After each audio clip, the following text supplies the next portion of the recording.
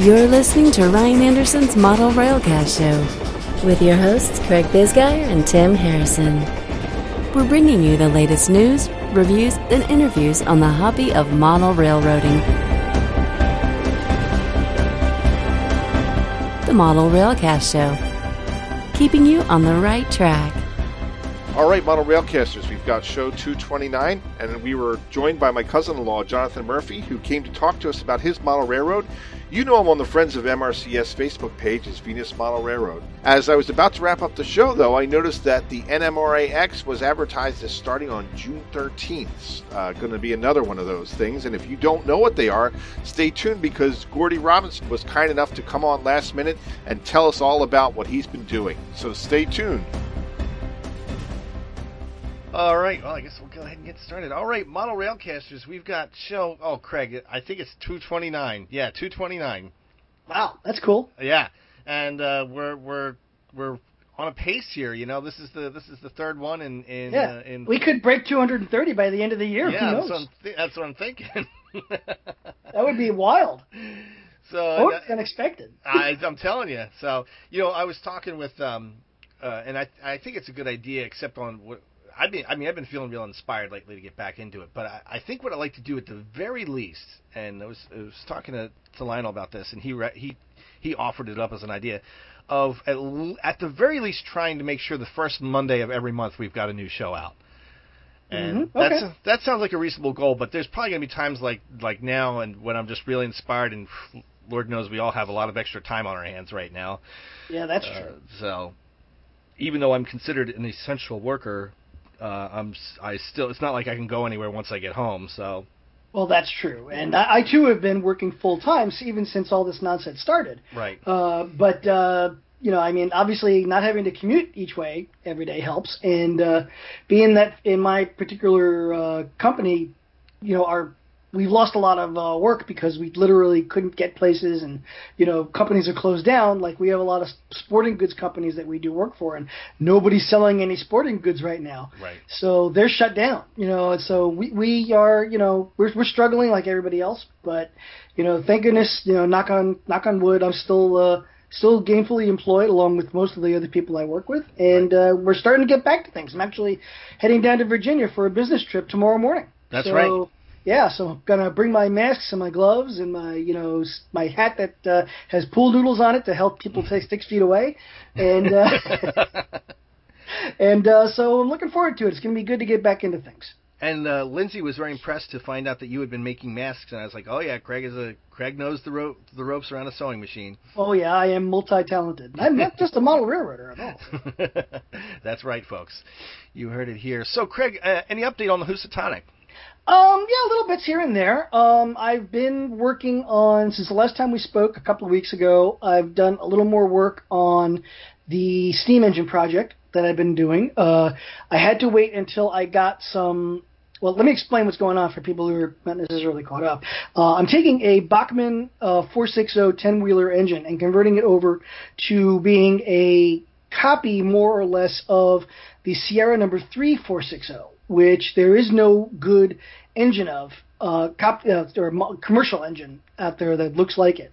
There was a Tyco one that came out 30, 40 years ago, but it was much too large, out of scale, and there's never been another one that was like it. It's a really interesting late 1800s engine that was a very popular style that came out of the Rogers Locomotive Company, but there's no good model of it. Okay. So what I'm doing is I'm reworking the Bachmann model to be more like the Rogers prototype. And part of that includes a 3D printed boiler, a new cab, and a new frame that is going to change the spacing of the wheels. And that's the part I've been working on over the last couple of weeks. In order to make it stronger and to provide more weight, which is very important on a small steam engine, I'm taking it and I'm actually going to have the frames sent someplace and have it done as a lost wax casting. Meaning that what they do is, normally in a lost wax, they take a wax model, they surround it with investment plaster, and then put it in a furnace and burn all the wax out, so leaving a cavity that they then fill with metal, whether that's white metal or bronze or brass or pewter. And basically what happens then is that they end up making a model that's exactly the same as what the wax master that went in. The problem, of course, is that the original model is destroyed in the process. So you have to be able to make more than one of them. Well, that's a process that 3D printing has got it in spades. Right. So what I'm doing is I've been preparing. I finally got the frame to the exact size I need it, so all the parts fit. And then I waited until about 2 weeks ago when I finally got in a resin that actually has the same properties as the wax they use for doing this investment casting. So what I've been doing is learning how to use this particular stuff because it works differently than the regular resin that I normally use on my Elegoo Mars printer.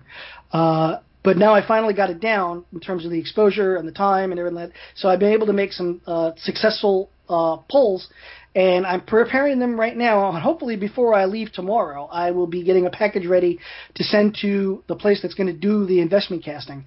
And maybe when I get back in 2 weeks, I will have, hopefully on my doorstep, a set of 2 or 3 different models in brass that will... We're doing a couple of different ones in different sizes, about 1%, 2%, because apparently there's some shrinkage when you go and do a brass casting of an object. So it does shrink just a little bit.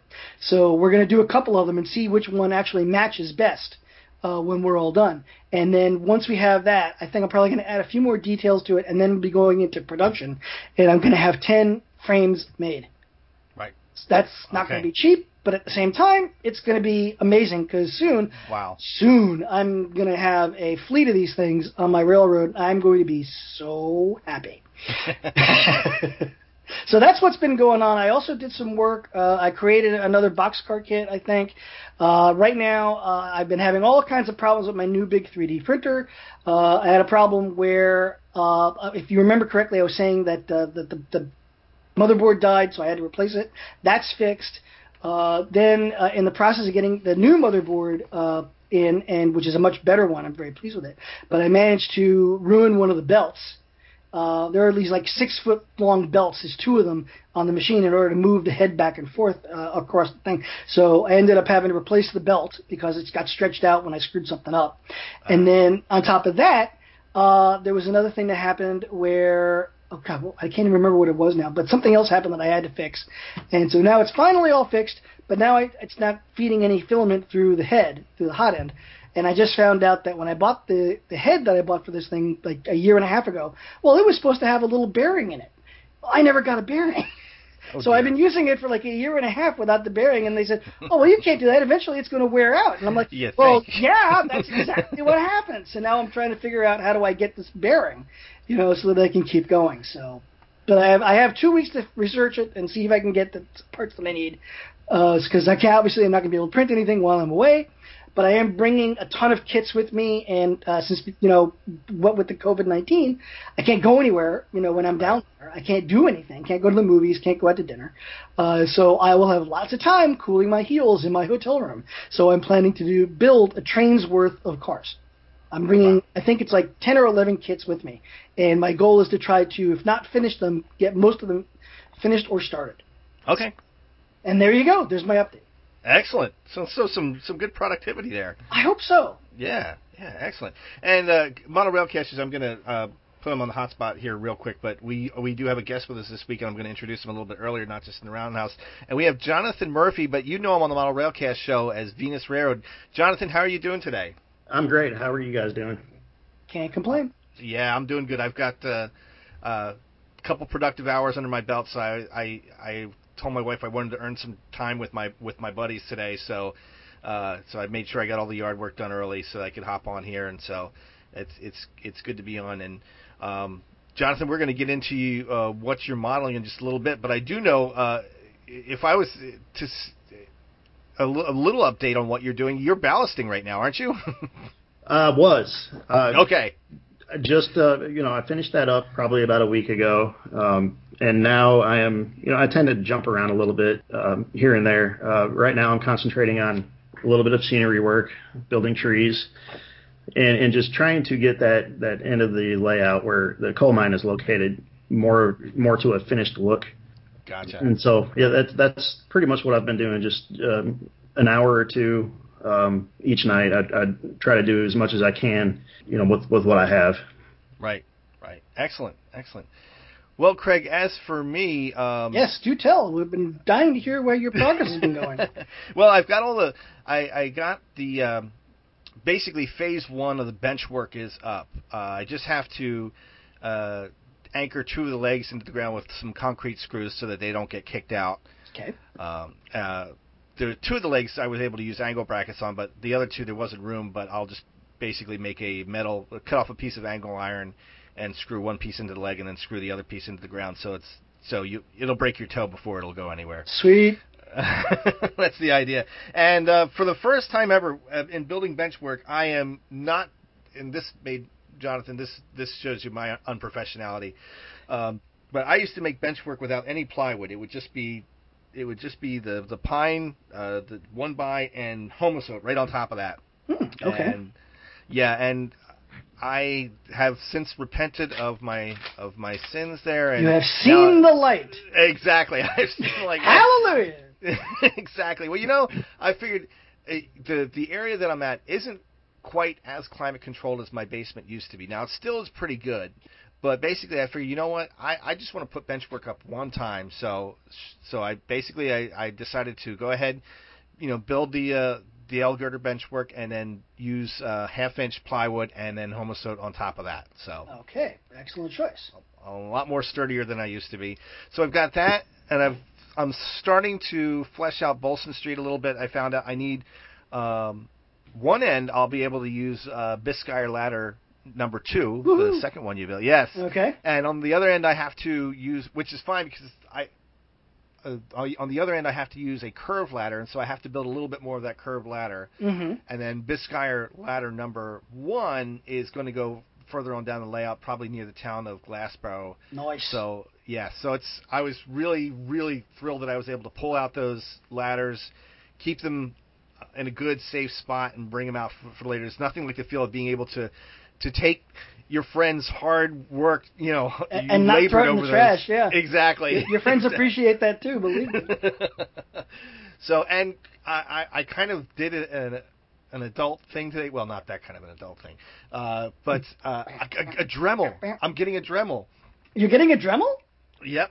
Wow. Oh, you're moving out of the 19th century. I'm very. I know. So, I will have a razor saw. Okay. I still have that, but I'm looking forward to the Dremel for just making some of those cuts that are just that, frankly, I just don't feel like making with a razor saw anymore. Fair. Okay. So, and a few other things too. Obviously, it's not just useful for that. No, they're useful for very, very many things. My problem with that tool is that whenever I finally think, oh, you know what, I could use this for this, I've usually already done it. And then I'm like, I could have used the Dremel for that, and it probably would have taken like half the time. Oh, well, next time. So... yeah, I love mine, but it doesn't see a whole lot of use. Right, there's a lot of reflection. Yeah, exactly. Like, I could have used this for that. Oh, yeah, that would be good. Yeah. I was sanding this. I'm like, the Dremel would have been great. But yeah. Now, Lindsay was wondering, and I don't know if this would be possible or not. And I'm just so used to using the files, but she was wondering if it's possible to use the Dremel with, like, say, the point form tool from Fast Tracks or something like that. Yeah, the only problem with that is that the Dremel, because it spins so quickly, even at a fairly low speed, it takes off a lot of material very quickly. Okay. What I'd say, if you wanted to do something like that, use the Dremel to bring it down close, but do the final strokes with a file. That way you won't risk damaging the tool. Okay. But otherwise, yeah, you can definitely use it for that. I mean, I use a grinder for mine.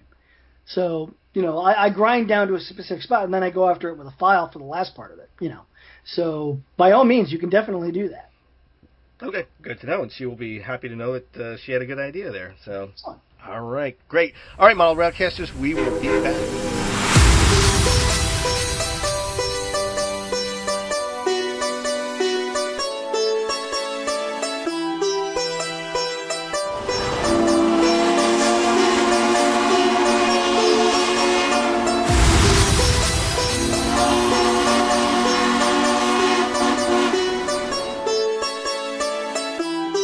3,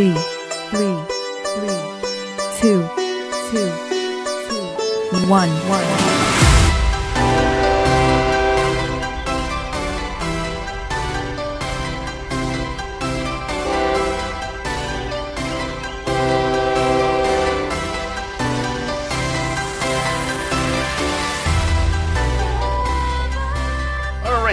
Model Railcasters. We've got Jonathan Murphy here. Again, you know him as Venus Railroad. And this is the point of the podcast where we kind of sound a little bit like a modeler's life. But Jonathan, I'm curious as to what your entry point was into the hobby. Right about the time I think I was 7 years old, my parents got me I believe it was Lifelike. It could have been Tyco. Your typical train set. It was chassis system, GP something or other. I don't remember what it was, but that's pretty much where I got started. We had the typical 4x8 sheet of plywood on a couple of sawhorses down in the basement. And this was in Michigan, by the way. We moved to Texas in '97, so the hobby for me started up north. And so I played around with that, and that progressed into a couple of trips to railroad days in Durand, Michigan. And that, I think, is really what set the hook for me. Gotcha. That was the gateway drug? Yes. I got to see a ginormous modular layout there, and I was just completely blown away. I had no idea that it could be taken that far. And by then, I probably was a little bit older, 8 years old. And, I was watching one of the guys, he was a club member switching a yard. And I was blown away by the fact that he was uncoupling cars from the switcher without even touching them. He was probably using the Katie magnetic uncouplers under the track. Yep. I was like, how is he doing this? This is the coolest thing I've ever seen. And going from the Tyco system or the Tyco train set with the horn hook couplers and not being able to back up very well. I can only go forward. I can only pull the train. I couldn't do any switching whatsoever. Even with the one Atlas snap switch that came with it, or whatever brand it may have been. Mm-hmm. It was just a giant leap above what I had as a kid. So from there, I got a couple of issues of Model Railroader, and just I would wear those magazines out and try to replicate what I was seeing in those magazines on my 4x8 sheet of plywood. I would tear apart the track and try to redo it. And it was an oval. There's not much you can do with track that's being used as an oval. So, I also had the paper mache tunnel, or it could have been styrofoam. I don't remember. It was the preformed tunnel. And I tried to replicate what I was seeing where the tunnel porthole is, and the scenery kind of builds up to the tunnel porthole. So I would bring dirt in from outside, and my mom would just get so mad at me for doing it. Yeah, I can see that. Build it up, and it was wet and clumpy when I did it, and then after a few days it would dry out and just kind of fall apart, because it was sand pretty much. So it turned into a huge mess, but I had fun. Aside from that, I got to visit a place called Crossroads Village. It was in Flint, Michigan, pretty close to where we lived. And my dad, at the time, he worked for a communications company and got the contract for the intercom system to be installed in the train that used to go around that amusement park. And they had a few steam engines, K27. And what was really cool is because my dad knew the guys and they were clients of his, I actually got to ride in the steam engine and shovel coal into the firebox. Oh, that was the coolest thing ever. Yeah, I can imagine. So, and from there it kind of slowed down a little bit. We moved. Some of my trains ended up missing when we moved, but the passion was still there. Mm-hmm. So I used to draw up layouts, planning for the future as a kid, and that probably lasted until I was about 14 or 15, and then other interests started to take priority. Girls, cars, yeah, we all know. Yeah. We've all been there.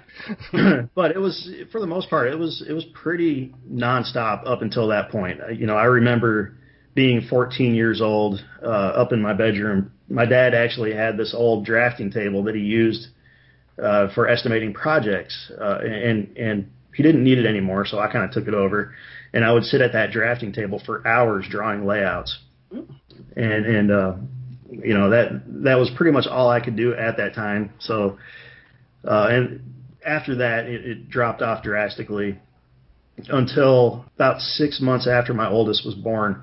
I picked it back up again. So, I've been my oldest is 6 years old now, so about 5.5 years I've been heavily back into the hobby and trying to learn as much as possible with a little bit of time that I have each day. So that's great. Excellent. Okay, so what are you modeling? Scale, prototype, year, that type of thing? I model mostly the BN. That is I love that the colors the Cascade green and black. I just cannot get enough of it. So that's what I'm concentrating on. All right. I remember my first trip, one of the first trips I ever made, big trips away from the home, and that was me and my dad went out to Mount Pleasant, Iowa, and all of a sudden I remember going from that Conrail blue, which I was so sick of at the time. Of course, I love it now. And then all of a sudden seeing these big old green locomotives just going down the line, that was just absolutely awesome. So I also was a fan of the Burlington Northern. Excellent. And John, did you touch on what scale you're modeling? HO. Okay. Mm-hmm. And so we know you like the colors. What era approximately, or are you doing any era at all? Mostly just after the BN was formed, a little bit, not the rainbow years, but just after. So I would say late 70s, early 80s. Okay, it's pretty reasonable, yeah. And mostly concentrating on it. I love the Generation 1 diesels. Alcos, the RS3s, the RS11s. Sure. So even though those were around before the BN was formed, I love those units in the BN colors, and so I'm collecting as many of them as I can. Yeah, it's slowly just building up my roster based on that, based on those generations. I have a few Generation 2 diesels as well, but for the most part, they're all 4-axle diesels. I have a couple of 6-axles. I have an SD40 and an SD40-2. And I would love to run more of those. Unfortunately, the radius that I have on my layout, it allows for it, but they just don't look right. Right. Yeah. On that type of 22-inch radius, even though they'll run on a 22-inch radius, it's not looking too well. So those are staying in the boxes for now until I have more space and I can go wider radiuses, radii. What's your space look like now? What's your constraints? Right now, it's on one side of a 2-car garage. Okay. And is it an island or? It is a horseshoe shape. So one side of the layout is up against the wall. So you have the option to walk around the opposite side of the horseshoe or walk into the inside of the horseshoe. Okay, that's cool. Definitely. And Jonathan, if you happen to come up with a track plan, please feel free to post it to the Facebook page so that people can get a look at it, and I'll try and link it up with the show when it comes out. And pictures, we love pictures. Yes, and you've been good with that, but keep posting as many as I can. Yeah. And since I've been working on it more recently and more frequently, I try to post up presentable progress. I should Excellent. say. Jonathan, real quick, if you could just give a quick summary maybe of how the Burlington Northern was formed, just so we're again, I think a lot of our listeners were in the Northeast here and on the eastern part of the country, so some of them may not be so familiar with how Burlington Northern was formed. But if you have just like a short summary, that would be great. So it consists of that I can think of right now 4 railroads: the Burlington and Quincy, the Great Northern, Spokane and Washington, I believe, and there's one more that I can't think of right now. And the merger, I believe, was in '72. Okay. If I remember correctly. So, and I'm not sure. I don't recall what the reason for the merger was. But yeah, that's pretty much how it formed. Okay. So it's yeah. I mean, that's basically Conrail was, formed right around a little bit later than that, but right. Trying to scrape together what was left of the Eastern railroads. Right, and I think it's probably safe to say that a lot of it was because they were looking to try to establish economies of scale. They were all going broke separately and figured if they could, become a larger unit, then they could enjoy, instead of competing with each other, they'd all be one thing. So they'd actually have a better chance of making it. Right. And of course, all of that. Once the Staggers Act came around, after that happened, everything changed. Right. So all this was obviously prior to that. So they were just kind of fighting for their life, and they figured if they joined together, they could try to save some money. Right. And that was a big thing. Right. Very good. Well, question 3, Jonathan. The locale of your layout. Now, are you doing freelance? Is it based on something? We also there's that term proto-lancing, so that's kind of like what I'm doing. It's like model after a prototype, but I can't always keep faithful to the track plan, or I'm probably not going. Like, for instance, I'm going to be modeling New York shipbuilding, but I am not going to be modeling every building, nor could I. So basically, yeah. So the locale of your layout. What are you doing, and are you freelancing it or are you proto-lancing it? Locale is northern U.S. for the most part. It's a combination of, and this is definitely not prototypical, Appalachians area. Oh. Okay. BN never went to the Appalachians I know of. I think farthest east they went was Birmingham, Alabama. Okay. And so yeah, that is not. It doesn't make sense. Really, what does, right? So, Pacific Northwest is kind of at the other end. So if you look at the horseshoe in the shape of an upside down U, I suppose the top of the horseshoe is Pacific Northwest, and then the bottom right is Appalachians area where I have the coal mine located. Mm-hmm. So I love the location, the locale of the Appalachians with all the rich vegetation. That's kind of what I'm trying to accomplish. And what I wanted, what I wish could have happened was the BN actually did make it that far east, and we had some decent photographs of the Cascade Green going through that hilly area with all the greenery around it, right? Instead of just nothing but conifers and pines and so on and so forth. So it's kind of fictional in that, I guess you could call it proto-lance. Right. That's the beauty of the hobby. You get to make happen what you want to have happen. Yeah.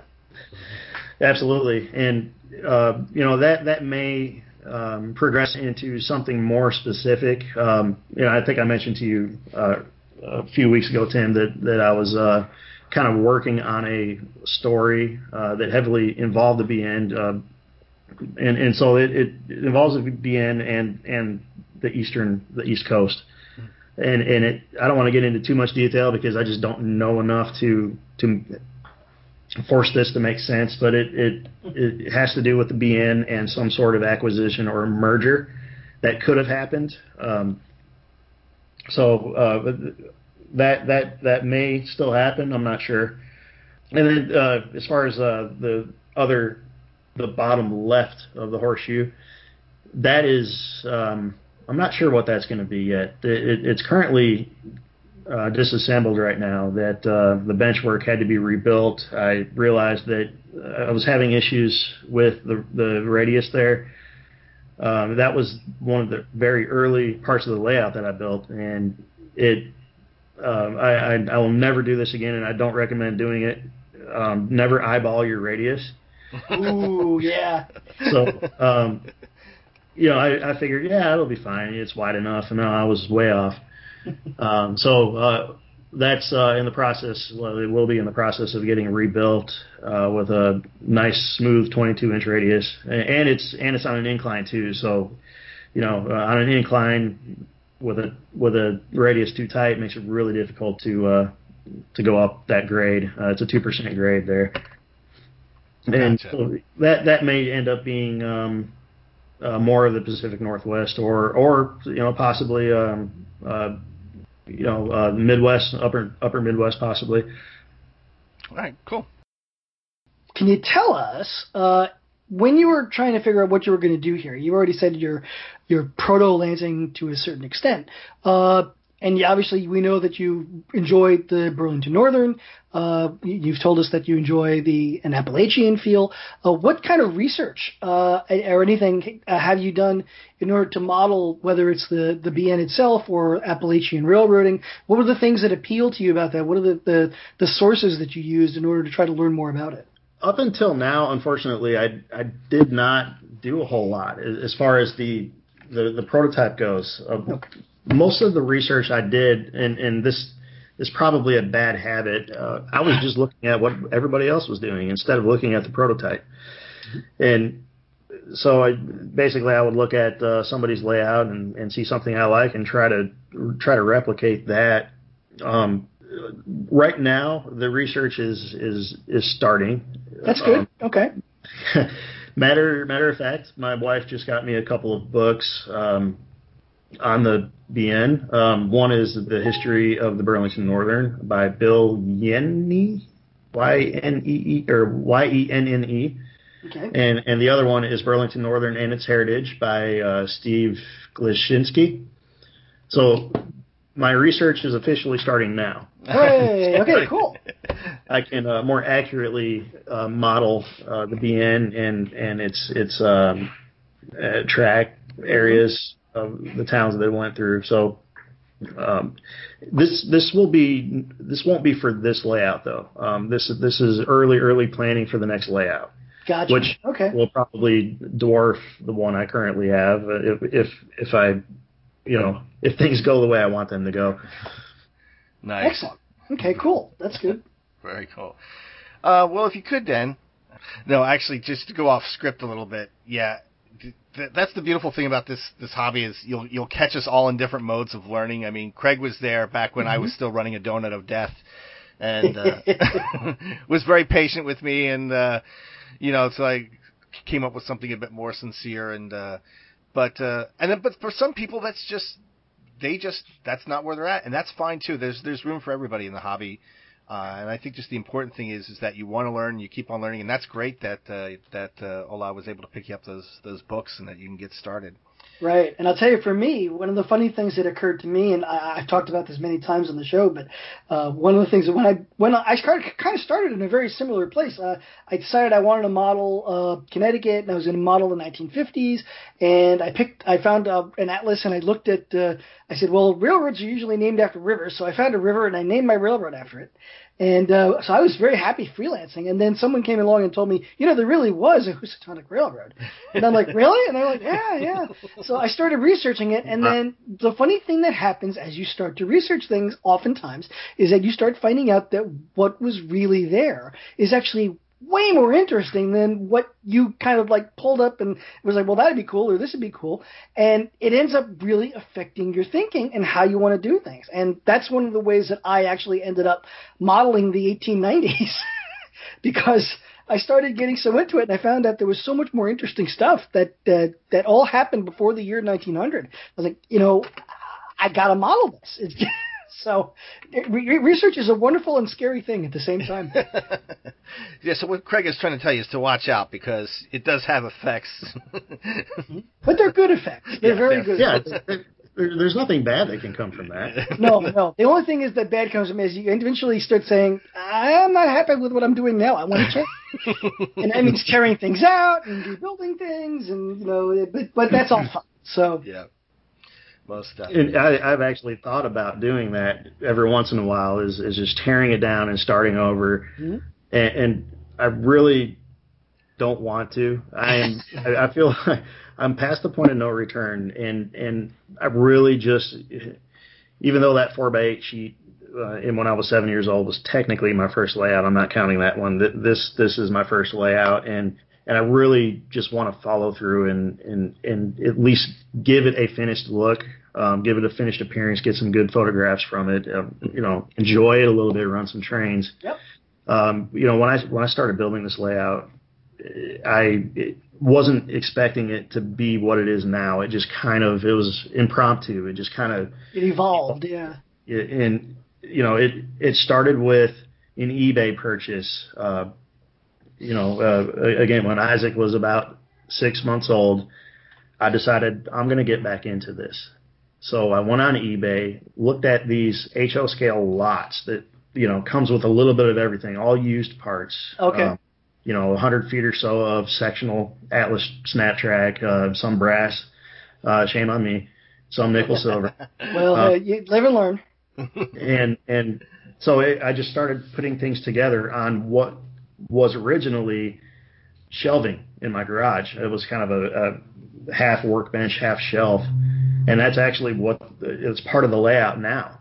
And so I was like, well, let's get some road bed, some cork road bed, and see how this looks. Okay, well, let's extend this out this direction, which in that particular case would have been the top of the horseshoe. And also at work, I came across a ridiculous amount of 2-inch foam insulation. Ah, okay. So I brought all that stuff home, started building mountains, and it just kind of grew and grew. I started, acquiring more rolling stock and locomotives. The rolling stock and locomotives that originally came with that lot that I got on eBay is gone. So yeah, things like that tend to happen. Yeah. In the track, most of it is used sectional, snap track.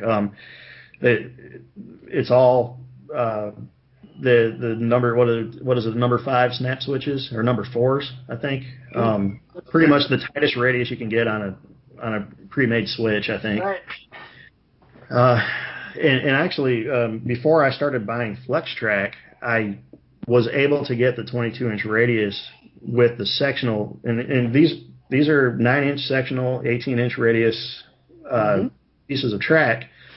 So I flipped the track over and started cutting the web between every 2 ties, and I would solder 2 pieces of track together. So I would have an 18-inch section of track. Then I would start my radius with that 18-inch section of track soldered in place with the straight track, and then I would gradually form it out to a 22-inch radius. And so that worked out pretty well. It was labor intensive, time consuming, but it works out pretty well. With the sectional track, you get more of the clickety clack sound than you would. Well, that's true. Yeah. Not always desirable, but yeah, it's pretty cool. And I made what I had work and tried to keep it looking nice. It's all code 100. I can tell you right now, the next layout will definitely be code 83. I'm doing what I can with code 100. It looks fairly decent, or it's starting to look decent as I learn how to properly ballast track. And there you go. And I'll tell you what else, if you paint it, then you just make it like a rust color. It really makes it work a lot better. Oh yeah. Before I ballasted, all the track was painted with your Rust-Oleum camo brown. Okay. And then ballast is the medium Woodland Scenics. And I'm using different colors. I'm using the dark brown in some areas. I'm using the gray in other areas. Yep. And the coal mine is using the cinders. Nice. So another thing I would change along with the code 83 track is I would go with fine ballast. Just to enhance the look of it. When you look at real railroads and you start thinking, wow, that medium ballast would be like miniature boulders between the ties. Like riprap. Pretty much, yeah, it's true. But that's all the learning process too, Sure, yeah. So, just a little bit then, if you can, this is under question 5. Just describe a little bit the traffic, the track plan that you've got going on. How many towns you have. If you've got any passing sidings or any yards like that. Sure. One end of the bottom right of the horseshoe is the coal mine. I tried to give the coal mine a long yard lead, long enough so that we can get a decent 20-car coal train in without blocking the main. And that pretty much takes up the entire right side of the horseshoe, and some of the left. At the center of the top of the horseshoe, there's a small siding, 2-track siding. and that will be a small freight house right there. I have the kit for that. It's a Walters mainline freight house. I haven't even started building it yet. That's probably what will be going there. And the coal mine, it also has a small, I guess you could call it a team track. It's I figured out what it was going to be used for after I put it there. It's fair. It works.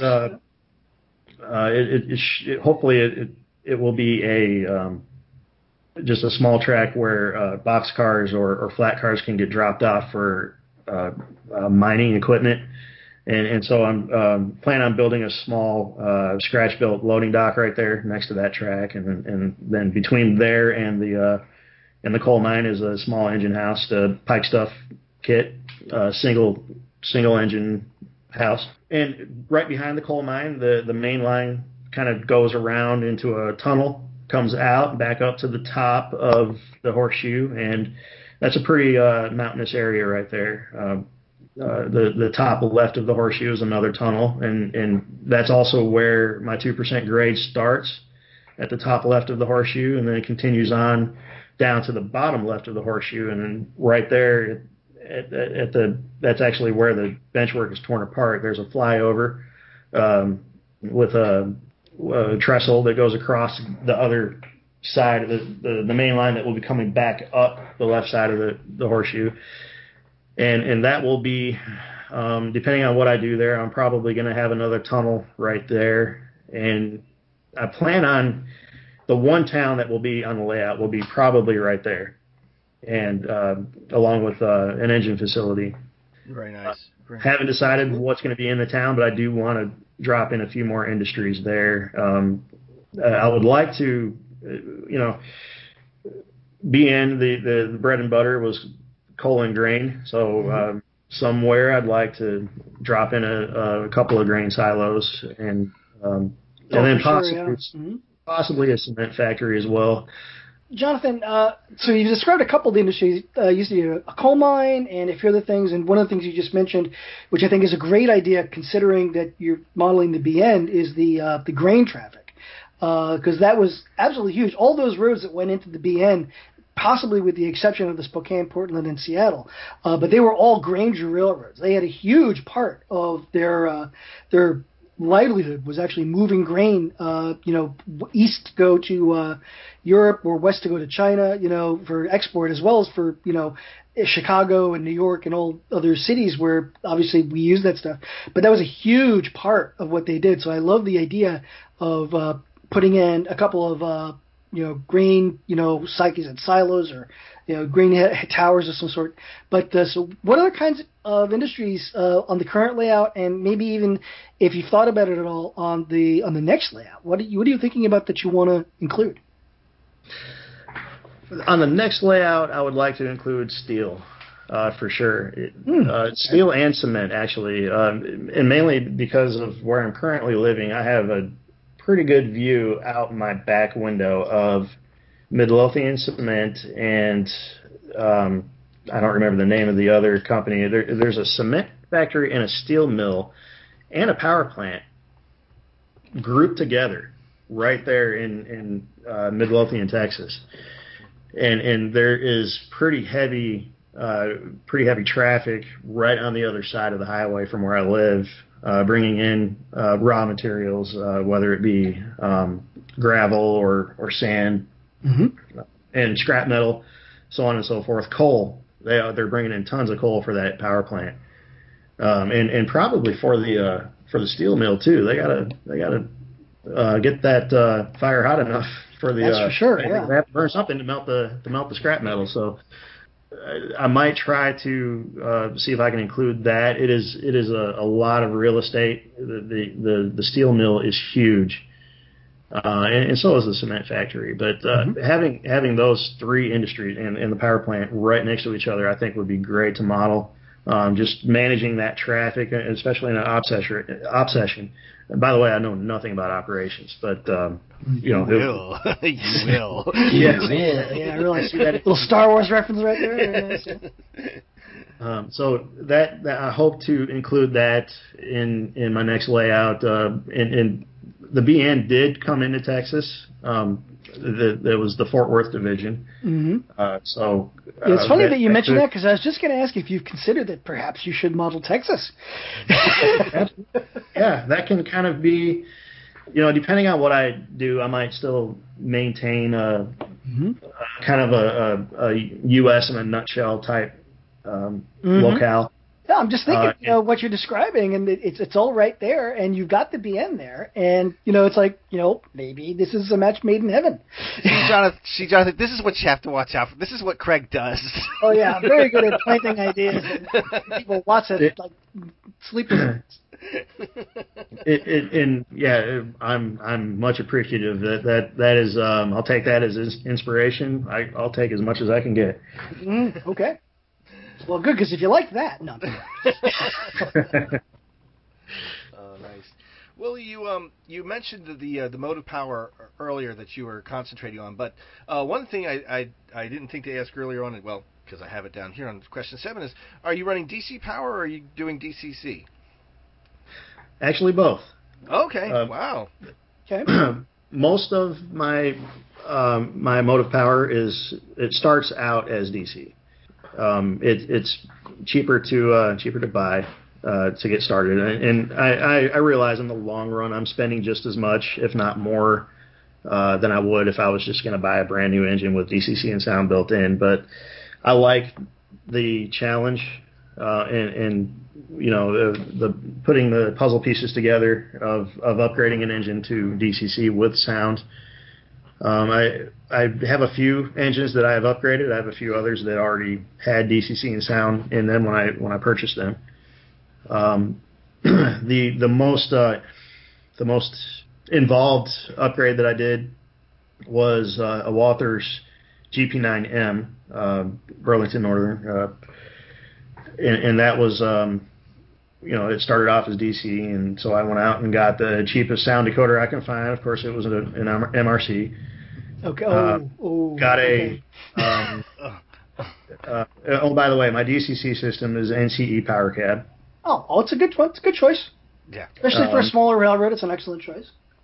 Yeah, I think it has a 2 amp limit on it, so I might be able to run 2 or 3 locomotives simultaneously. Yep. Without exceeding current capacity. And so the MRC installation went pretty well. The Walthers, it was a train line. It wasn't incredibly detailed, but it was pretty easy to shove everything in the shell.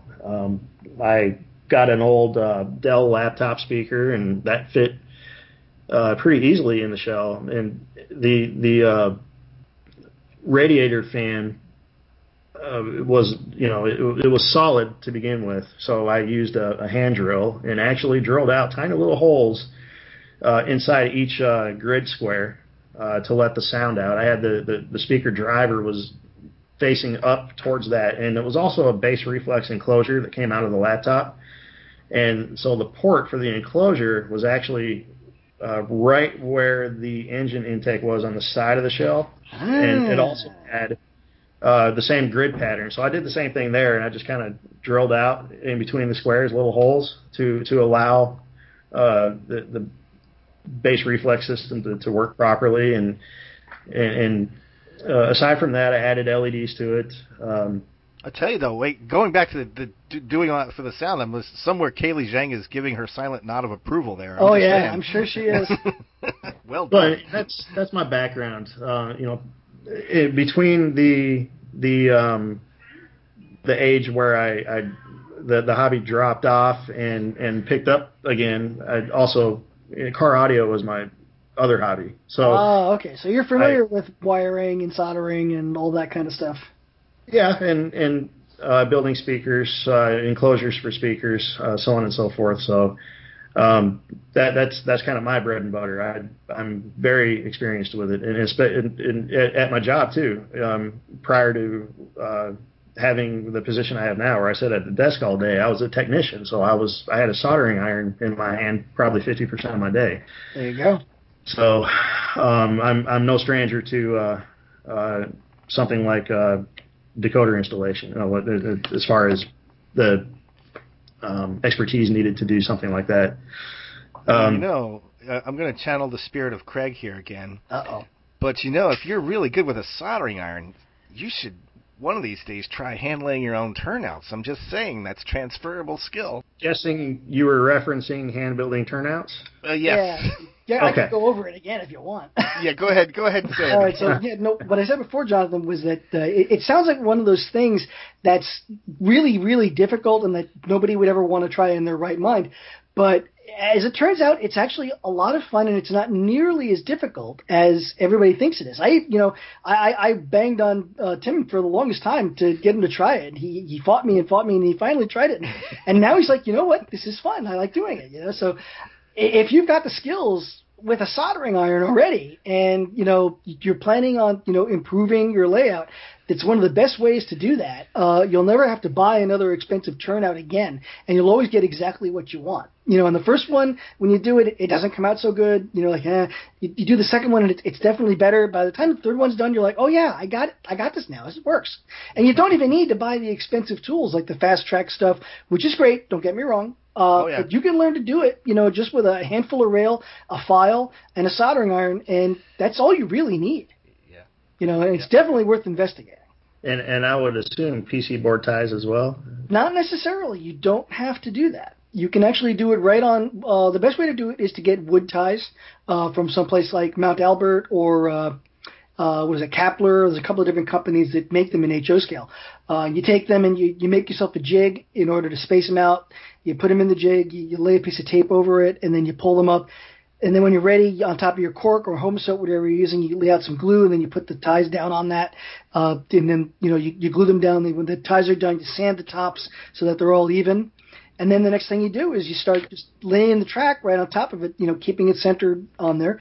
And then the next thing after that, when you start working on a turnout, I'm not going to get into all the details right now, but it's basically simple. You just kind of start with the two wing rails, which are the outer rails that go to each of the two different destinations. And then you kind of build out from there. You build in the rails on the other end. They come to the point, and then you start putting in the wing rails. Did I say the wing rails? I mean the closure rails, excuse me, which are the ones that come to the other end of the point. And before you know it, you're done. Yeah. And you just got to get a good a track gauge, and you tell you what, you'll learn it real quick, and you can do some really amazing track work with it. So if you've got soldering skills, that's like half the battle right there. Oh, absolutely. Yeah, you know how to handle a soldering iron, you're good to go. Yeah. So I don't know if you remember those drug commercials, those anti-drug commercials from the from the mid '80s, where the kids were like, "Try it, you'll like it," kind of like it'll make you feel good. But we'll get off our soapbox now. But we heard you say soldering iron, so that automatically makes us get up on our soapbox a little bit. Mm-hmm. Oh, and I can assure you, the next layout, I would like to hand build all of the turnouts. That is. I have drank the Kool-Aid as far as that goes. All right. Yeah. He's in the club. All right. And Craig, I appreciate the explanation, but I was sold a long time ago. I really love the layout I just love the look of hand-laid track. The amount of labor that's involved with it, I would be afraid that the track would never be completed, but and I'm sure, just like what you said about hand building turnouts, mm-hmm. It goes faster the more you do, and the easier it does. It really does. Well, so I remember watching Mike Deverell building a fast tracks turnout. Oh yeah, we know Mike. Sure, yeah, all right. He was just showing us. He had a I don't remember if it was a testing car, that has the clear frame on top with just the trucks. Right. Mm-hmm. Sure. Yeah. And he was just kind of showing us how smooth it was as he lifted up the turnout and just lifted one end of it and then the other end of it, and it just kind of glided through the turnout like it was. It's so satisfying when you get that done and everything runs so nice. But yeah, absolutely. I would like to learned to do that without the fast tracks jig, and I feel like I would have more control over how I can build it at that point. And I know there's a way to do it. People were doing it before fast tracks. Of course. So absolutely, I would love to do that and possibly learn how to handle a track in the long run as well. It's so freeing, and this is what Craig and Jim Lincoln really and Dave Ramos and a few others really kind of impressed me with when I would see their layouts or see what they were doing track wise, and that is it gets you what you want basically. I mean, for instance, like I'm working on Bolson Street Yard. I've got to make a curved ladder. I've already got one partially done, but I have to extend it. But you know how expensive that would be if I was just doing that from, I mean, one commercial curved turnout is going to be what, Craig? $30? I don't know about that. I think yeah. I mean, it's been a long time since I bought track, but yeah. Yeah, exactly. So what I love is I'm not even thinking twice about that curved ladder. It's like, nope, I want it. I can make it. Don't need to buy it, and I'll spend maybe $5 to $10 worth of material on it. Right. And so, all right. I think we got through everything. Jonathan, was there anything that we should have asked you that we forgot? Not that I can think of. I think I covered pretty much everything that I know. Well, that's good. Which isn't much, but I'm building on that. Yeah, we'll just keep up the research and take advantage of those books. And but in the meantime, keep doing what you're doing and posting the stuff and posting the pics. It's great to see them. And how long? I've meant to ask you, Jonathan, when did you first start listening to the Model Railcast show? How far back does that go? I would say about 5 years ago. Okay, all right. So about a year after Isaac was born. Then, okay. Yeah, around there. And at what point did you realize it was your cousin-in-law who was running the show?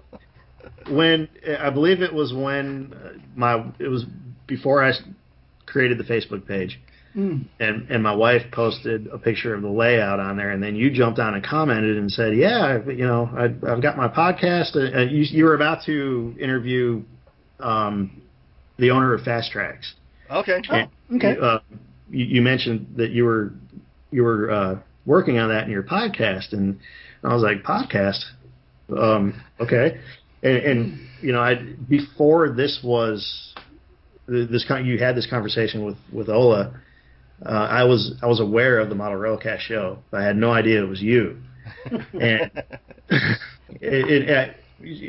I just went on the internet looking for podcasts. I knew podcasts existed, and I was getting back into the hobby. So I was like, I wonder if there's any podcasts for model railroading. So I will admit, the first one I found was Model Rail Radio. Oh yeah, that comes up pretty quick in the searches.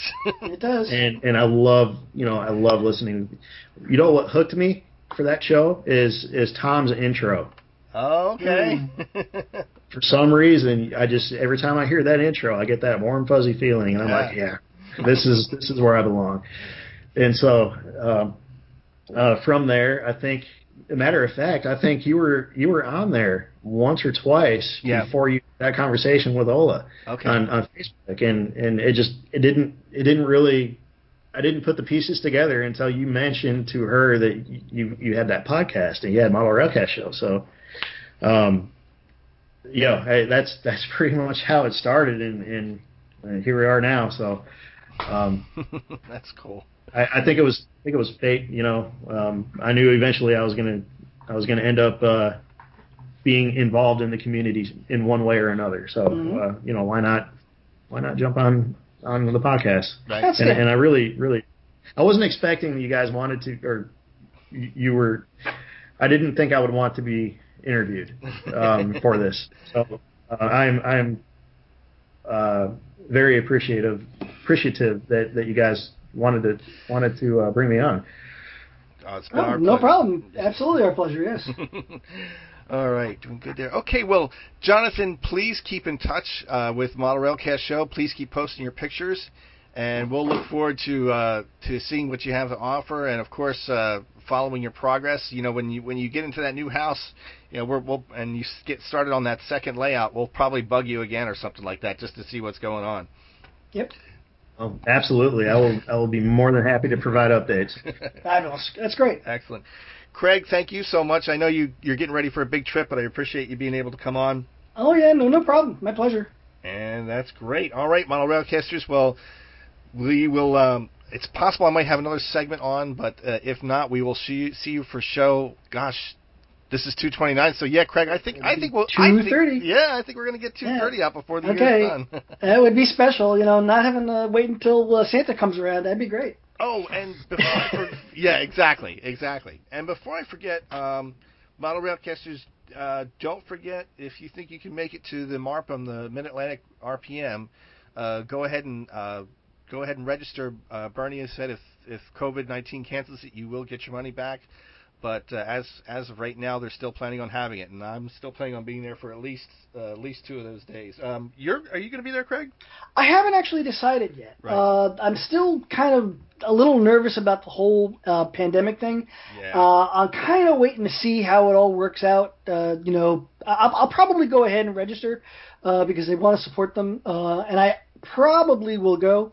But I have a 80-something-year-old mother, and I can't take too many chances. So, Sure. But hoping to be there. I think it'd be great. All right, great. All right, Jonathan, Craig, have a pleasant evening. Thanks, guys. Appreciate it. You too, guys. Thank you.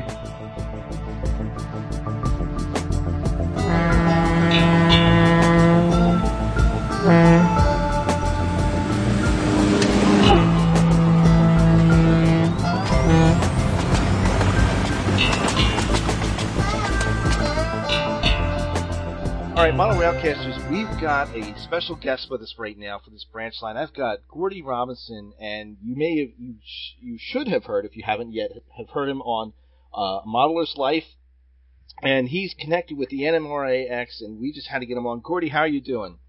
I'm doing good. Good. Excellent. Yourself? I've got some Glen Morangi in my hand. I'm doing well. Good. I tell you, although he wasn't Scottish, I met this little Irishman who forever changed my life and introduced me to the single malt Scotch world, and so I've been forever grateful. I've been an evangelist for single malt Scotches for the last 4 years. So. Good man. Yeah. So, just a little bit about yourself, though. You're in the Orkney Islands, I know. And have you always been a resident of the Orkney Islands? No, not always. My partner, she's from Orkney, and so we met back in 2017, and she always wanted to come home. In fact, she talked about it on her first date, and so that's what we've worked towards ever since. So, yeah, we just finished our new house 3 days before lockdown, and moved in. So it's been great. Oh, that's wonderful. That's wonderful. And you have a little one. I do. I have little Annabelle, who NMRA folks, especially in the UK, but around the world, are kind of getting to know Annabelle because she pops up now and again and says hello and does the various bits and pieces. So yeah, she's pretty good. Oh, that's awesome. That's awesome. And she said she's 18 months old. So you'll be evangelizing her to the hobby, I'm sure. It's not difficult at the moment. At the moment, it's been great because we've been watching replays together. Because I'm obviously working from home, we can't go anywhere at the minute. So right. We spend our lunch hour together watching reruns of NMRA-x. So it's been pretty good. She loves it. So excellent. So on that, I mean, obviously you saw an issue coming with all this COVID-19 stuff and train shows getting left and right. What was your inspiration to get behind the NMRA-x? So it's not something that we've done for COVID. I think that's a misconception that's going around just because of the timing. So this was something that I went to the convention in Florida in 2017, and actually just a few weeks after meeting my partner Alex. So anyway, I was out there for like a month working in the States, and I managed to tag on the end going to the convention. And I thought at that time, wow, I'm really lucky to be able to be here, but how many people can't be here? And I saw that it's in Florida, so not to be offensive to anyone from Florida, but I saw the age demographic that was there and spoke to quite a lot of people, and they all said that they don't normally travel outside of state, right. even. So I was like, well, this isn't very good. And I've worked in healthcare before I don't work in healthcare anymore, but I did do 10 years in healthcare. And so I know that a lot of people self-isolate and are lonely and don't leave the house and can't travel for medical, professional, personal, whatever reasons. And so it was like, how can other people take part and get a benefit from all this knowledge that's out there? Yes, there's YouTube videos, but most of the people that really know their stuff for modeling don't necessarily know how to make a video. And so how can we do that? And also, how can we make things more accessible? Just more accessible in general. The format is what the format is at the moment, but that's not the only thing that we're working on. But I'm sure we'll come on to that. So it's kind of like, how can we do that? And then I was fortunate enough to go to Kansas City in 2018, and Alex came along with me. And we rented an Airbnb, and we had Speed, who's one of the hosts. That's where I got to meet Speed for a little bit longer than I had met him on a work trip before in Dallas. But that was how I really got to know Speed, and I met Martin there as well, and we were kicking the idea around there. And I was like, when I move into my new house, we're going to launch this. But right now, I've started packing away my things. I know I'm going to be moving. I've got to focus on building the house. That's what we're going to do. As soon as I get into the house, boom, we're launching this, and we're going to do it within a month. And they were like, yeah, fine. And then the house has got a little bit delayed, as all new build houses do, and we ended up moving in about 6 months after we'd initially intended. But so actually then, all coincidentally, I moved in on the 20th of March. We launched NMRA-x on the 24th of April. So it kind of, we hit our month target just about, and yeah, so that's where it all came from. So it's the thing for me is that people can take part in NMRA activities. It's not equitable across the world, even. Never mind across states in some instances. There'll be one division that's really active, one division that's not.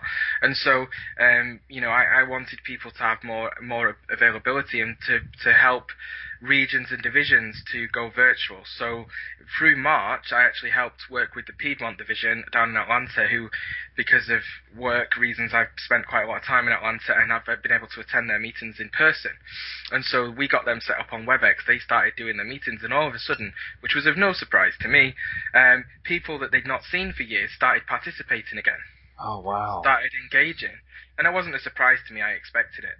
And so, having been since 2016, I've been not the division super, because it doesn't quite work like that in the UK, but the equivalent position in Scotland. And all of my members are dispersed across Scotland, actually, and Ireland, and they're dispersed. I think the closest two members live 2 hours apart. So it's difficult. We held one meeting back in 2016, and it was a challenge to get everybody to be able to come together, even for that meeting. So we've been doing virtual meetings for about 9 months. Okay. So we've been doing that already. So we kind of knew that technology would work. So where we're at with NMRA-x is we then, with COVID, it was, okay, we can promote and support the divisions, regions. I mean, we've even given a bit of advice to OPSIG so that OPSIG could stream their videos on Facebook. They came up with the idea that's what they wanted to do, to stream their meetings. Right. And then I sent a message to Ed, the secretary of OPSIG, and said, look, this is the technology you need to use. Go and have a go at, he's quite a techie guy. Go and have a go at setting it up yourself. Any problems, come back to us. Boom, it was working. Wow. And so it's not difficult, And so we did that, and those kind of things have been going on. But the NMRA-x Virtual Model Railroad Conventions is probably what most people are seeing at the moment as a global thing. The idea for doing those really came from, I knew we could do it, but I had a conversation, a great guy called Thomas Gazier. Oh, yes. Yeah.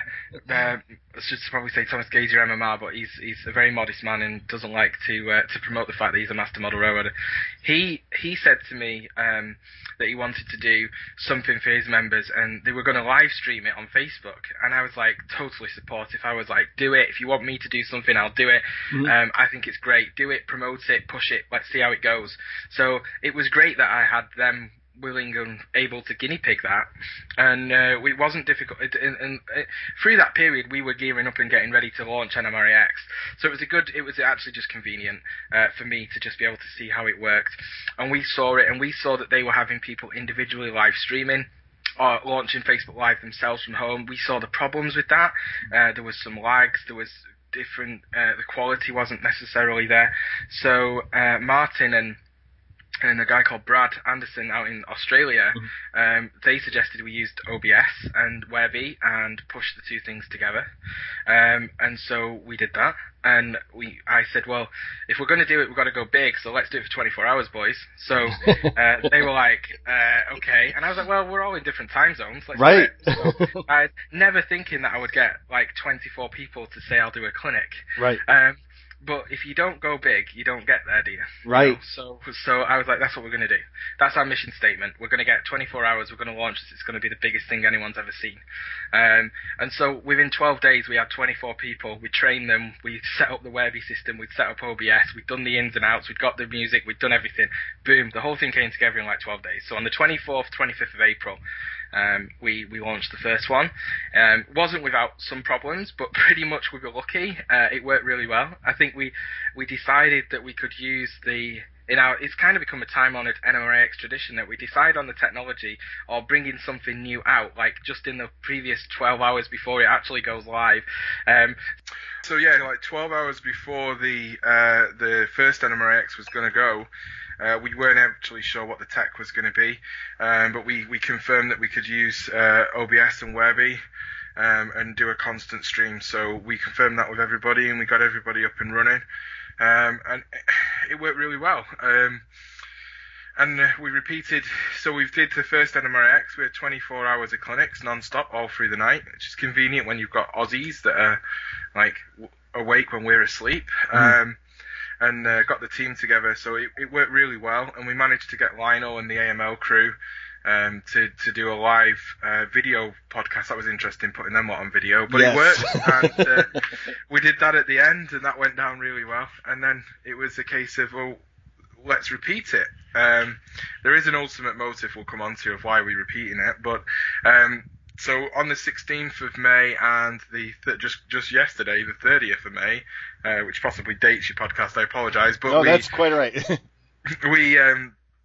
we did another 12 hours. So we decided to just do 12 hours rather than 24 because, to be honest, the first one nearly killed us all, because it's a lot of work to do a 24-hour live stream where you're having to stop it every 6 hours, and you need to make sure everybody comes in and stuff. But the viewing figures for that first one were absolutely out of this world. I think it achieved my goal, which was it was big enough that it blew everyone's mind.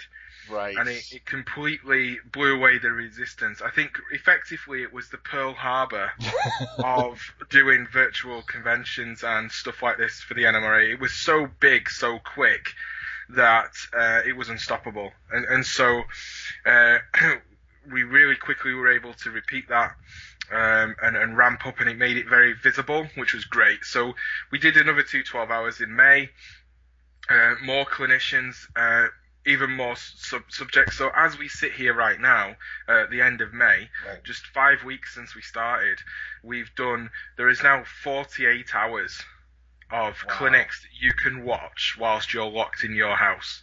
And if you're out of your house right now, when the second wave comes, which it did in 1918, so I'm not making this up. When the second wave comes, you can sit there and you'll have 48 hours of content.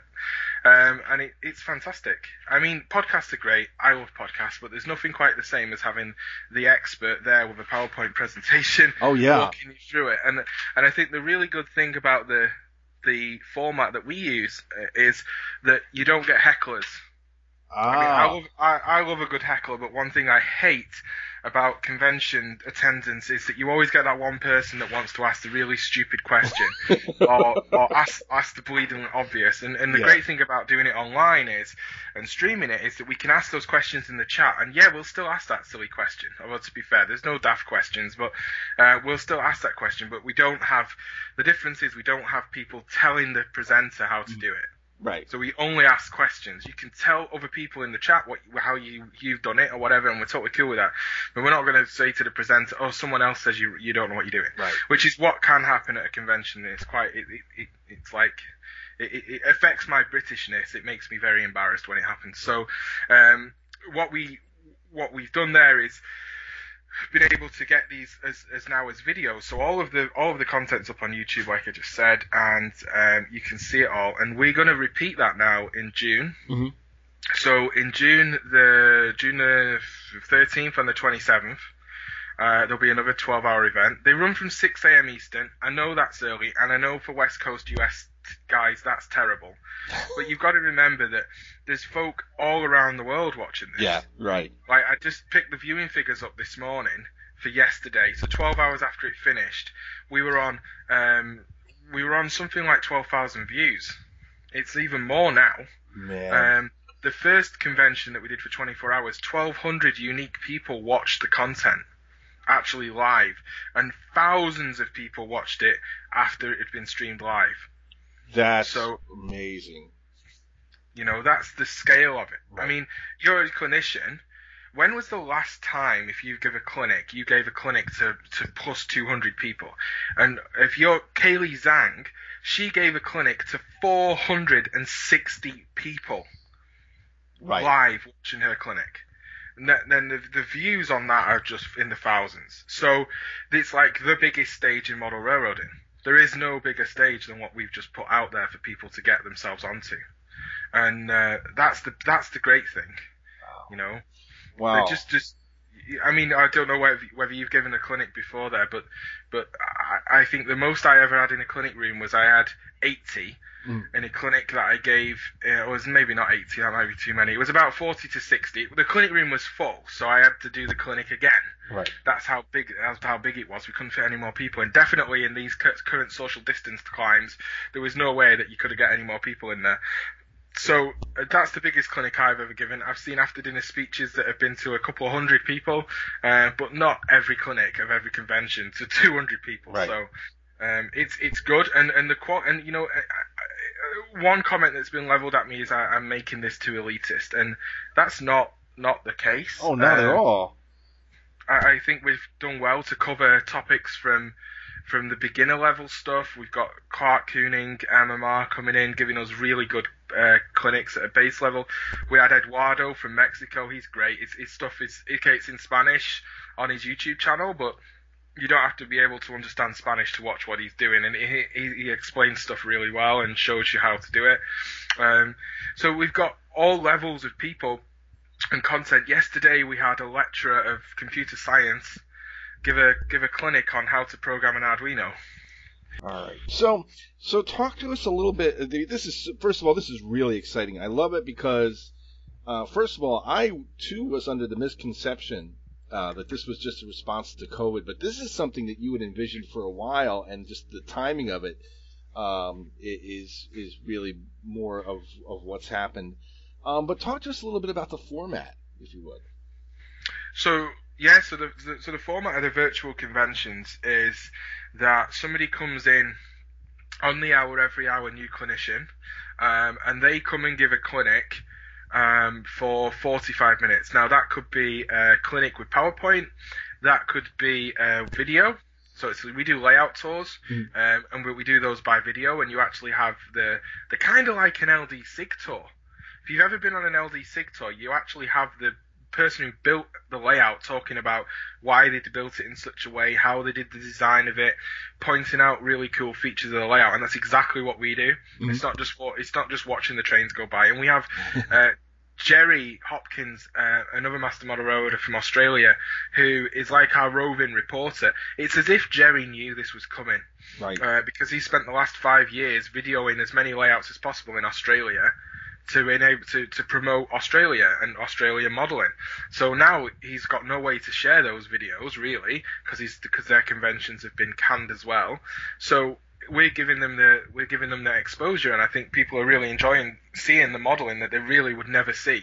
It's not like you've got to travel from one side of the US to the other to see this layout. This is like getting on a plane and risking getting yourself a DVT, avoiding all the spiders and the snakes, and going watching the layout. Right. Going and seeing the layout. So it's great that he does that. And then we have other clinicians that we've tried, and I'm still not sure I've got the format for this right, but we have people who do live demos.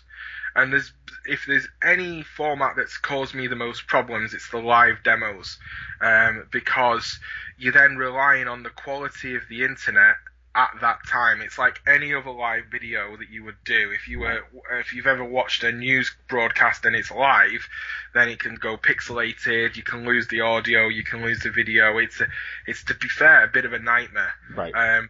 So we may tweak that model slightly. We may ask some people to do some video pre-recorded stuff and then us stitch it and do the video editing for them. I think that might be the way that we go forward with that. But those are kind of the 3 different flavors of what we've got. But we've also, outside of the NMRA-x events, we've got an NMRA-x event on its own at the moment called Ask the Master Model Railroader. Okay, yes. We ran one of those in May. That was great. Get a panel of Master Model Railroaders and ask them any question you want. And what that proved, which I think is fantastic, is that Master Model Railroader doesn't mean know everything. Right. And so, it's people that know a lot about the hobby to a very high standard, can answer questions and give great advice, and they're a great group of people, but they can't know everything. So it's been really interesting to just show that these are real people who are still learning and still growing their knowledge of the hobby, even though they've got this certificate. But they're always willing to share, and I think everybody in the hobby should be willing to share. No matter what you do, someone else will never have seen the way you do something before. Right, absolutely. And so many people have their own little ways of doing something, their own way that they solve the problem, or their own problem that they encountered that somebody else hasn't encountered yet, or they've thought of something that nobody else has thought of yet. Right. Like NMRA-x. And so I encourage everyone to share. To share with others and stuff, because it's just fantastic. It's what the hobby's all about, to be honest. There's not many other hobbies in the world where people share their knowledge and skills so freely as this one. So yeah, that's kind of the format that we've got. That's great. One thing I would like to first of all, this again just super exciting. So yeah, why don't you just talk about you had mentioned options there. Yeah, so some of the other things that we're looking at is we are supporting a growing number of regions and divisions to go virtual with their meetings. So that's near term to enable people to provide meetings in lieu of a face-to-face meeting, but that's going forward being able to get people to either record the meeting and then provide the video to people that can't attend, or that's people being able to have people interact on the other end of the phone. So Texas don't really need our help, but Texas have got Zoom licenses and they are doing exactly that, and their plan is to do the hybrid approach because of just the size of Texas. I mean, everything's bigger in Texas, right? That's true. So just the physical size of where people are. We have other divisions that are looking to record their stuff and are making those investments. And that's what I really want to see. So I have it on my plate at some point I've got this stuff typed, but we haven't released it. But we will soon be releasing guidance for regions, divisions, special interest groups and clubs on how to do that. So just some best practices. Right. But the guys from NMRA-x will support getting you set up. We won't provide support forever, but we will provide support to people, get people set up, teach people how to use the software, and then leave it be. You know, once you know how to do it, you know how to do it. You can repeat the process. It's kind of like ballasting. So we're kind of like at that point there. And so that's the main thing for NMRA-x is to enable more virtual content throughout the hobby. Right. But the other thing as well is like the Piedmont division down in Atlanta, fantastic, absolutely fantastic bunch of guys. If you wanted to like do gold standard of what a division should be, go and look at what the Piedmont guys are doing. Go and look at their website. They do this pilgrimage every year, which is basically open houses, and people can go around and view people's layouts. Now, a lot of people can't travel. A lot of people in wheelchairs can't really get down the stairs of basements without ending up in a heap at the bottom of the stairs. Right. So what they've started to do is to record their trips out on layout tours. The Aussies have been doing it for years, but then, you know, the Aussies are always ahead of people. They discovered that you could use sandpaper to tamper with cricket balls before anybody else realised. So you can, you know, that's not a new idea, but it's not being done. And so stuff like that, you know, it's not necessarily meetings. A lot of people don't like meetings because of the politics and the formality of it. But the other stuff that goes on, the other good stuff in the hobby, is what people should be sharing. Right. And so that's what we're trying to promote people to do as an aside, because that'll help grow the NMRA at a local level, and right. that's really where the nuts and bolts, where the rubber hits the road. So that's what we're trying to do. So that's kind of that. And then in terms of NMRA-x events in the future, so coming up in June, we've got 3 more NMRA-x events, 2 12-hour sessions on the 13th and the 27th, which I think I've mentioned earlier, and also another Ask the MMR. Oh, excellent. So June's kind of in the can, and I already have those clinicians. I actually have 80 clinicians, 80 people who are willing to provide virtual clinics and multiple virtual clinics, and that number grows all the time. I always want more, because that pool of people, I hope, will be able to provide clinics to face-to-face meetings, even if that face-to-face meeting is not being live streamed or not being shared out elsewhere. It's not too difficult to set up a projector and some speakers, and to have somebody who's a leading light in that aspect of the hobby come in and give you the best clinic you're ever going to get on that topic. Or one of the best, not necessarily the best, but that's been happening in the UK and Australia at our regional convention. We have people come in from around the world virtually to provide clinics, and so that pool of 80 people, they're now available to the whole of the organisation, the whole of the world of model railroading, to come in and help at your event without you having to pay the expenses of getting them there or anything like that. So I want that to grow, so anyone that's listening to this that wants to give a clinic, get in touch. But yeah, that's already where we're at. So it's not June that's exciting. June's already gone for me, because I already know what's coming. So I've just made the beer fridge get stocked up for it, and so it's all good. It's July that's exciting. Oh, that is. So, and I'm dying. I just can't wait to get this out on this week's podcast. So with that in mind, what is the best way for people to get a hold of you who are interested in participating, being a part of this? How would you recommend they go about that?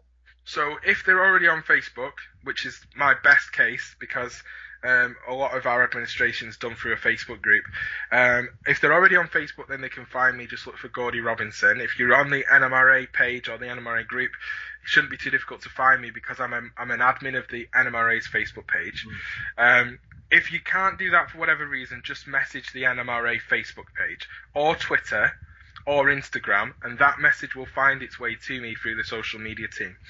If you want to use the medium of email, I definitely don't recommend sending me a letter, because that's not really very good to send a letter to a little island in the middle of the North Atlantic. But if you want to send an email, then email Christina Zambri, who is the marketing consultant of the NMRA, at marketing@nmra.org. So it's marketing@nmra.org.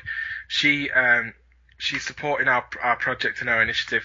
Me and her spoke for the last 2 years about how the format of this would probably work out, and so she's very involved from the back in the background.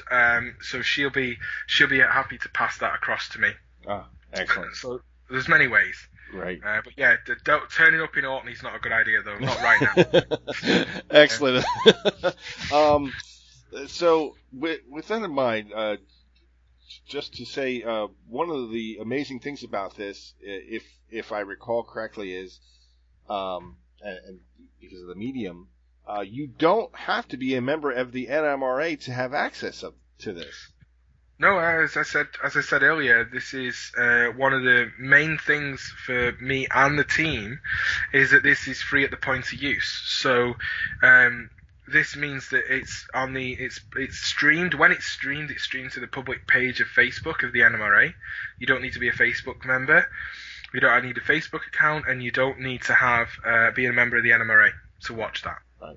And now, after this week, because my 12-hour excitement, 12 hours before this week, was, and this is the honest truth now, I was taking part in a meeting with a region in America, and I'm not saying the name of that region because I want to describe some of the work that we're working on without giving them away, because I know not everybody in their region knows what's going on.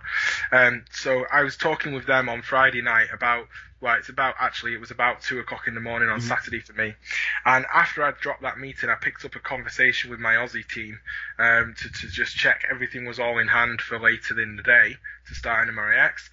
And we tested streaming to both Facebook and YouTube, and it blue screened the computer that was being used. Oh, wow. So that was like 3 o'clock in the morning, and at 11 o'clock in the morning we went live on Facebook and YouTube.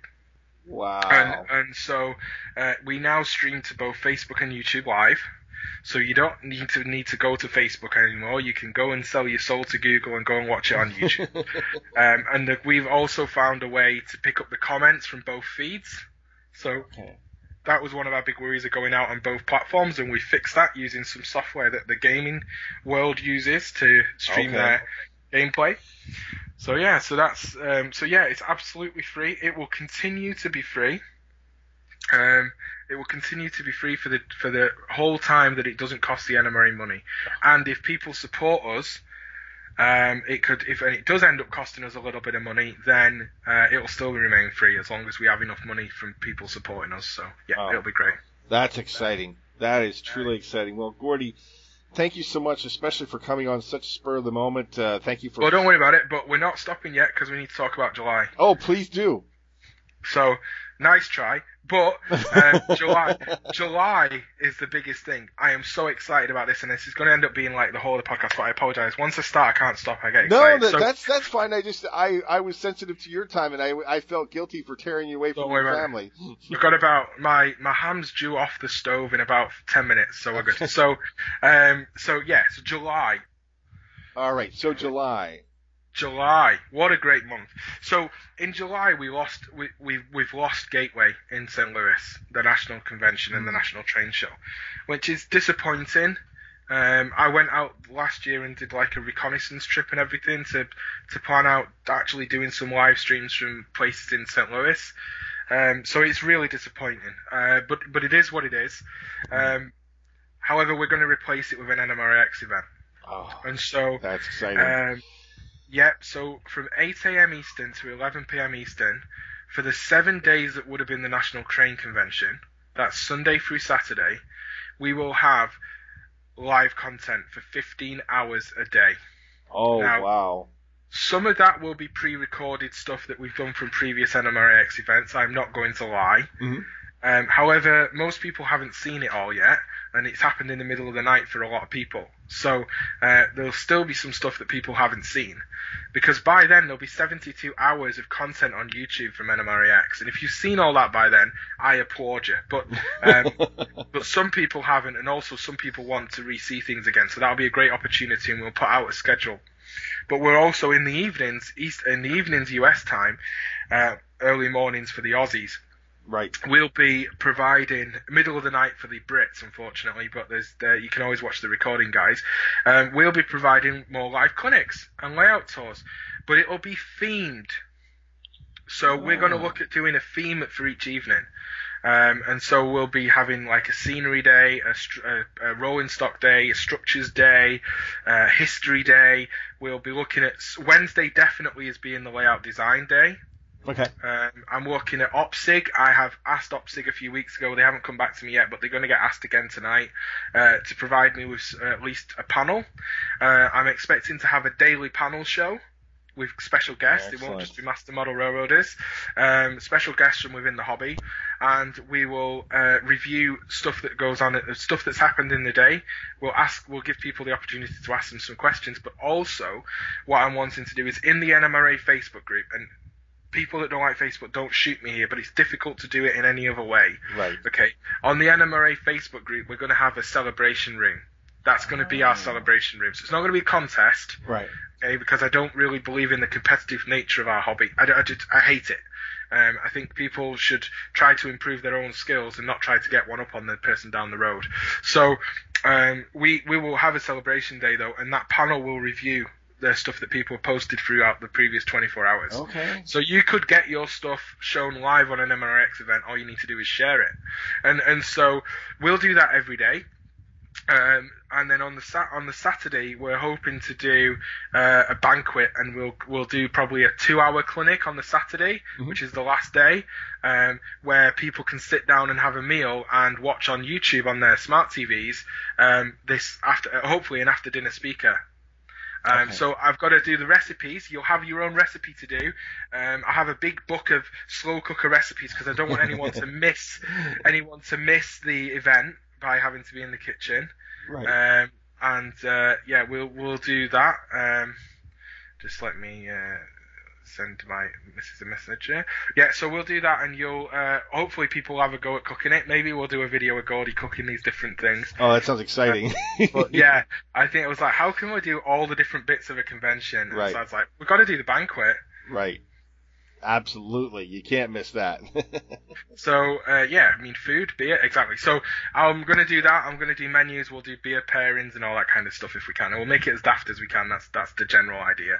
Have a bit of fun with what we're doing. So that's July. Now, what I'm working on for the end of July with a region that I can't say who it is.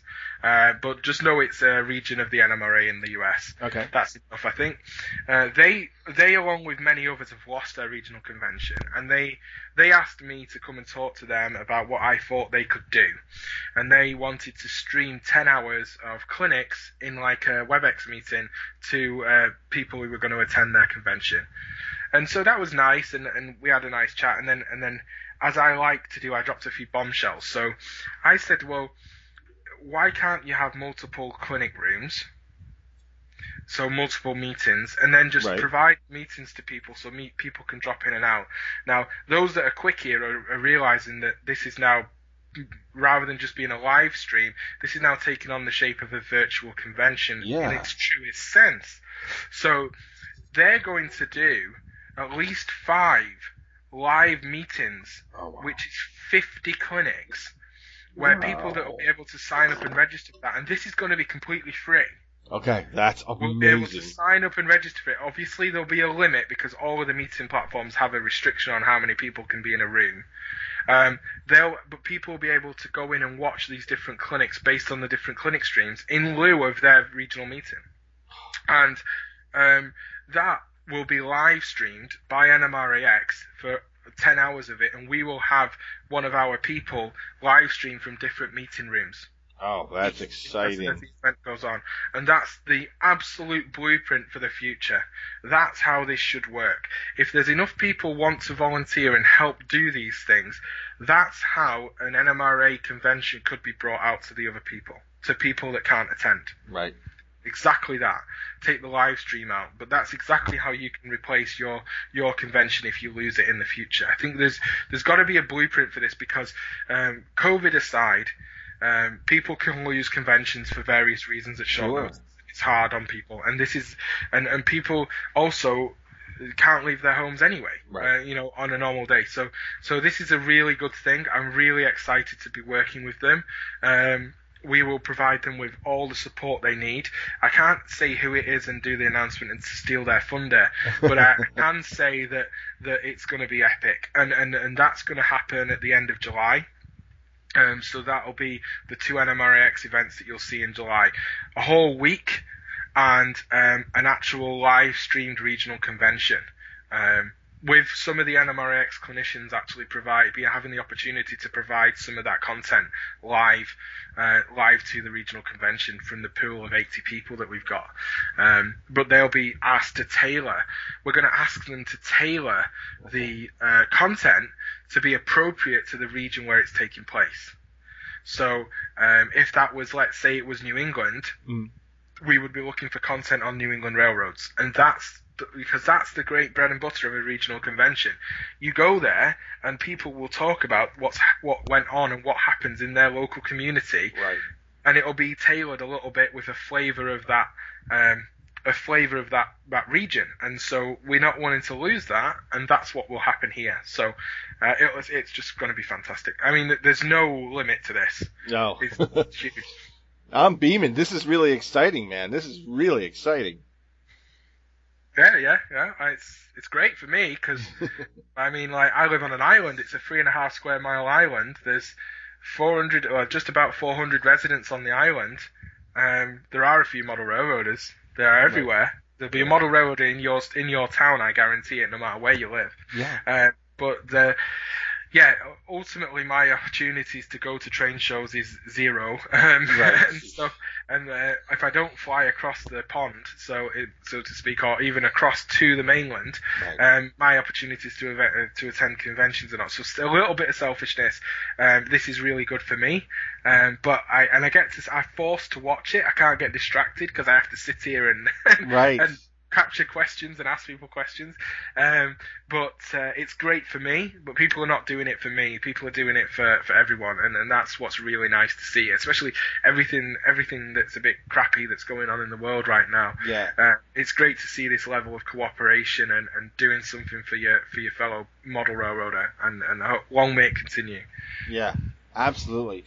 Absolutely. I'm just so fascinated. Thank you so much for taking some time out of your day to come on with us. That really, really means a lot, and I'm just really excited about everything you had to say. Oh, absolutely. No, I've got time for anyone. It's not a problem. I'll find the time. Excellent. Very good. And of course, what we open the show with, we close the show with. The Model Railcast theme. Till next time, guys. You've been listening to the Model Railcast Show. You can find us at www.modelrailcastshow.com or on Facebook at Friends of MRCS, and look for us on iTunes. Don't miss your other great model railroading podcasts out there: The Scotty Mason Show, Model Rail Radio, A Modeler's Life, and the Model Railroad Hobbyist Podcast. And drop us a line if we miss mentioning you. This is Amy Perkins for the Model Railcast Show. Have a great week. Make sure it's working. We're real organized here, Jonathan, okay? I know how you feel. Craig, Jonathan's actually on the wife's side of the family, so that's how I know him. Yeah. Oh, so. lucky for him. Yes. That's going on the outtakes. All right. My brain just shut off just now. Don't worry, it happens. Yeah, that's what editing is for. It's okay.